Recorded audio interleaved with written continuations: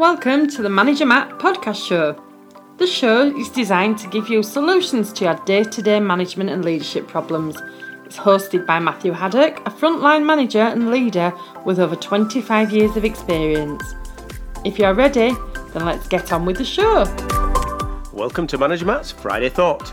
Every Friday I'll be doing a short cast to give you a thought about learning I've had, an opinion on a situation or a practice I've seen in a modern workplace.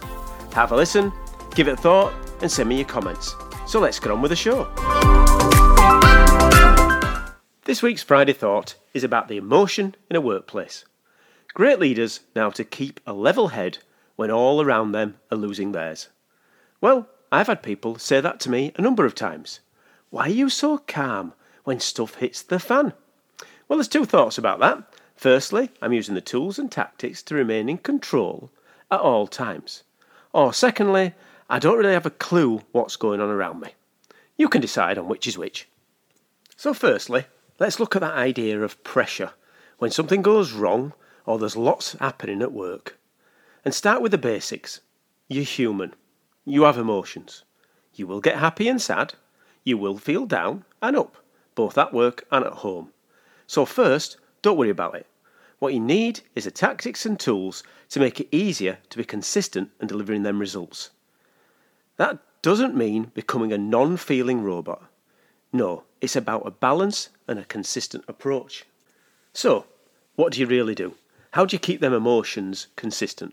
Well, first thing, you need to be calm. Don't whip it up. Park your ego. And you know what these important things are? Breathe. I know it sounds daft, but learn to breathe.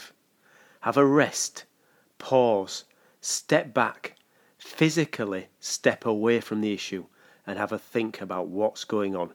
Those couple of seconds to pause can make a massive difference when it comes to a stressful or pressure situation. And it'll mean you'll make much more clearer decisions. There's always some people who will love the drama. The firefighter is so much more glamorous than the fire prevention officer. Who grows up to be a fire safety prevention officer? No one does. Everyone wants to be a fireman. Who wants to work with the community to tackle the foundation of unsocial behaviour? No, you want to be a police officer catching baddies. So what I'm meaning is, it's hardwired into us to find a crisis and get a high off of it. So, to continue the firefighting analogy, are you the person who fans the flames, or do you use the tools and techniques to make sure the burning building is put out? Well, thanks for listening to my Friday Thought. Now it's over to you to send me your thoughts. Okay, that's it for Manager Matt this week. Thanks for listening and goodbye. Thank you so much for listening to this Manager Matt podcast. We hope you found it interesting, helpful and actionable. One last thing, please leave a quick review on iTunes or with your podcast provider as it helps to spread the word of Manager Matt.